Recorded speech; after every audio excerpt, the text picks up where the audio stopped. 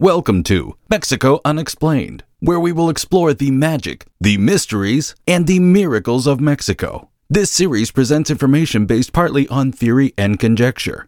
The podcaster's purpose is to suggest some possible explanation, but not necessarily the only ones to the subjects we will examine. Here is your host, Robert Bitto. Welcome, and muy bienvenidos to episode number 257 of Mexico Unexplained, where we examine the magic, the mysteries, and the miracles of Mexico. I'm your host, Robert Bitto. Francisco de Burgoa was a typical scholarly Dominican friar of his times. Born in the year 1600 in Oaxaca, then part of New Spain, the human aspect of his surrounding native land had always fascinated him. As the curate of several indigenous parishes in Oaxaca, Burgoa learned several native languages, including Mixtec and Zapotec. The curious friar lived 100 years after the Spanish conquest of the Valley of Oaxaca and felt the need to capture the fading history and culture of the peoples of the land. Francisco de Burgoa would leave behind volumes of books, more like complete encyclopedias, detailing the accounts of what happened in this place and what the people were like before the Europeans arrived.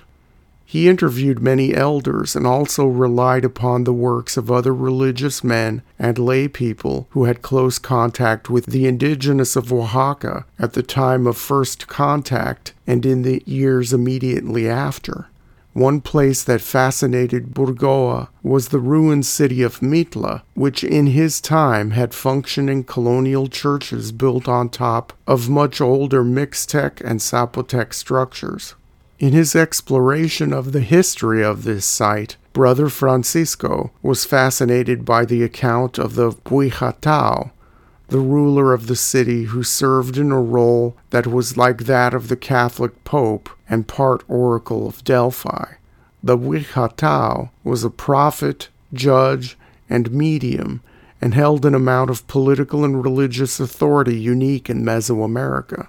Not only did the locals revere and obey him, but nobility from other ancient Mexican cultures, including the faraway royal family of the Aztecs, respected his power and sought his counsel and favors.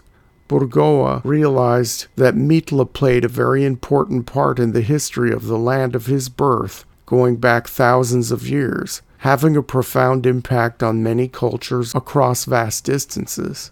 Designated a World Heritage Site by the United Nations Educational, Scientific, and Cultural Organization in 2010, archaeologists believe that people may have been living at the site of the modern-day ruins of Mitla since 900 BC. Located in one of the central valleys of Oaxaca called the Tlacolula Valley, Mitla lies 24 miles to the southeast of Oaxaca City. Although situated in a valley, the site's elevation is still high at 4,855 feet, and it is in a somewhat dry and cold zone, which has helped to preserve some aspects of the site. The Zapotecs arrived in the Tlacolula Valley around 1000 BC, and it was that group of people who founded the small village at the ruins' current location a few generations after their arrival. The Zapotecs called the city Laioba'a, which translated to English means place of rest. By the year 750 AD, Mitla had grown from a simple fortified town to the most important city in the Zapotec state. Most of the monumental architecture, still visible today, was either finished or got its start during the time after 750 AD. By 850 AD, Mitla had turned into the political and religious center for the region. After nearly 2,000 years of Zapotec occupation of the site, by the year 1000 AD, the Mixtecs took control of the central valleys of Oaxaca and conquered the stone city of Mitla. The Zapotecs were not pushed out. Rather, both the Zapotecs and their new overlords, the Mixtecs, blended to a great degree.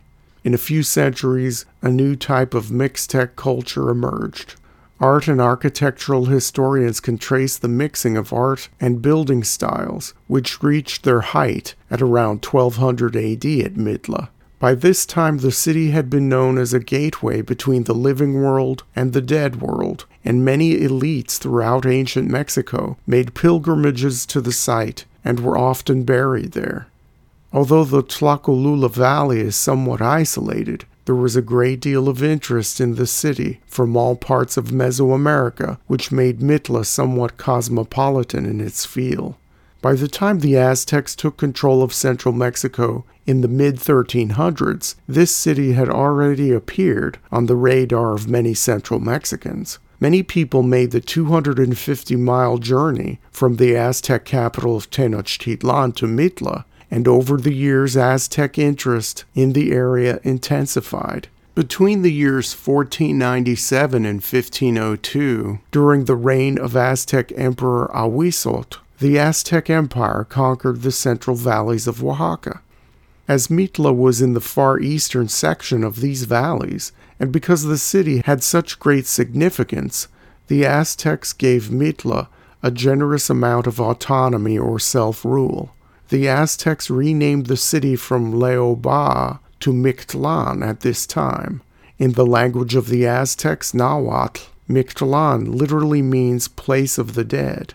Mictlan directly refers to the Aztec religion's 9-leveled place of the afterlife, where the god Mictlantecutli lived peacefully in a house with no windows, along with his wife Mictecacihuatl. For more information about the Aztec god Mictlantecutli, please see Mexico Unexplained episode number 170. After the Aztec Empire collapsed in August of 1521, the central valleys of Oaxaca found themselves in a sort of political limbo, but that did not last for long. In just a few short months, by November 25, 1521, the Spanish conquistador Francisco de Orozco arrived in the Oaxaca Valley to claim the region for Hernán Cortés, the legendary conqueror of the Aztecs. The King of Spain would later grant the central valleys of Oaxaca to Cortés as a prize for toppling the Aztec Empire, giving the conquistador the title of Marquess of the Valley of Oaxaca. Immediately thereafter, Mitla came under the direct control of Cortés and became an integral part of the Spanish Empire. The first Catholic priests to the site were somewhat shocked by the city's focus on death. They could not pronounce the name Mictlan, so they named the city Mitla. Upon visiting Mitla in the late 1520s, Friar Toribio de Benavente wrote in his diaries and correspondence that the name of the city meant hell. The Spanish religious authorities were somewhat appalled by the indigenous beliefs and customs regarding the afterlife throughout ancient Mexico. In the year 1561, Archbishop of Oaxaca, Bernardo de Albuquerque, saw fit to destroy Mitla and exile most of its inhabitants, specifically the remaining indigenous religious practitioners. The archbishop directed that a church dedicated to San Pablo be built on top of the old Zapotec temple called the Yohopae. The word Yohopae translates to House of the Vital Force, and had been a place of holy worship and great rituals in Mitla for some 1,500 years. The bishop later wrote in his memoirs that he had the church of San Pablo built there to keep the devil from escaping from underneath the native sacred site, and to impress upon the local people the power of their new overlords. Many of the stones from the great Yohopae and other buildings at Mitla were carted away to be used in the construction of other churches throughout Oaxaca. Catholic clergy took up residence on the old temple grounds, much like the Zapotec and Mixtec priests of old. By the time the Dominican friar Francisco de Burgoa arrived to Mitla in the early part of the 1600s, as mentioned earlier, the site was only a fragment of its former glory. So what does the current archaeological site of Mitla look like, and how is it important in the context of ancient Mexico? Above all else, no other site in ancient Mexico has the elaborate monumental decoration found at Mitla.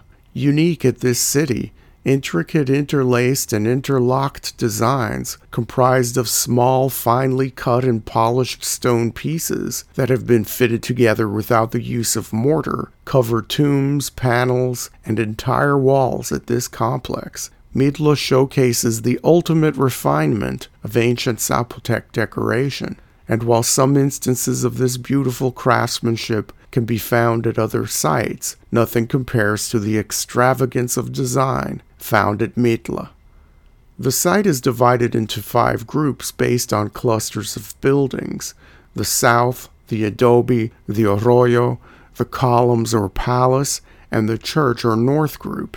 Restoration at the site, in anticipation of opening it up to tourists, began in the early 1980s, and the entrance to the archaeological park of Mitla is at the north group, dominated by the 16th century church of San Pablo.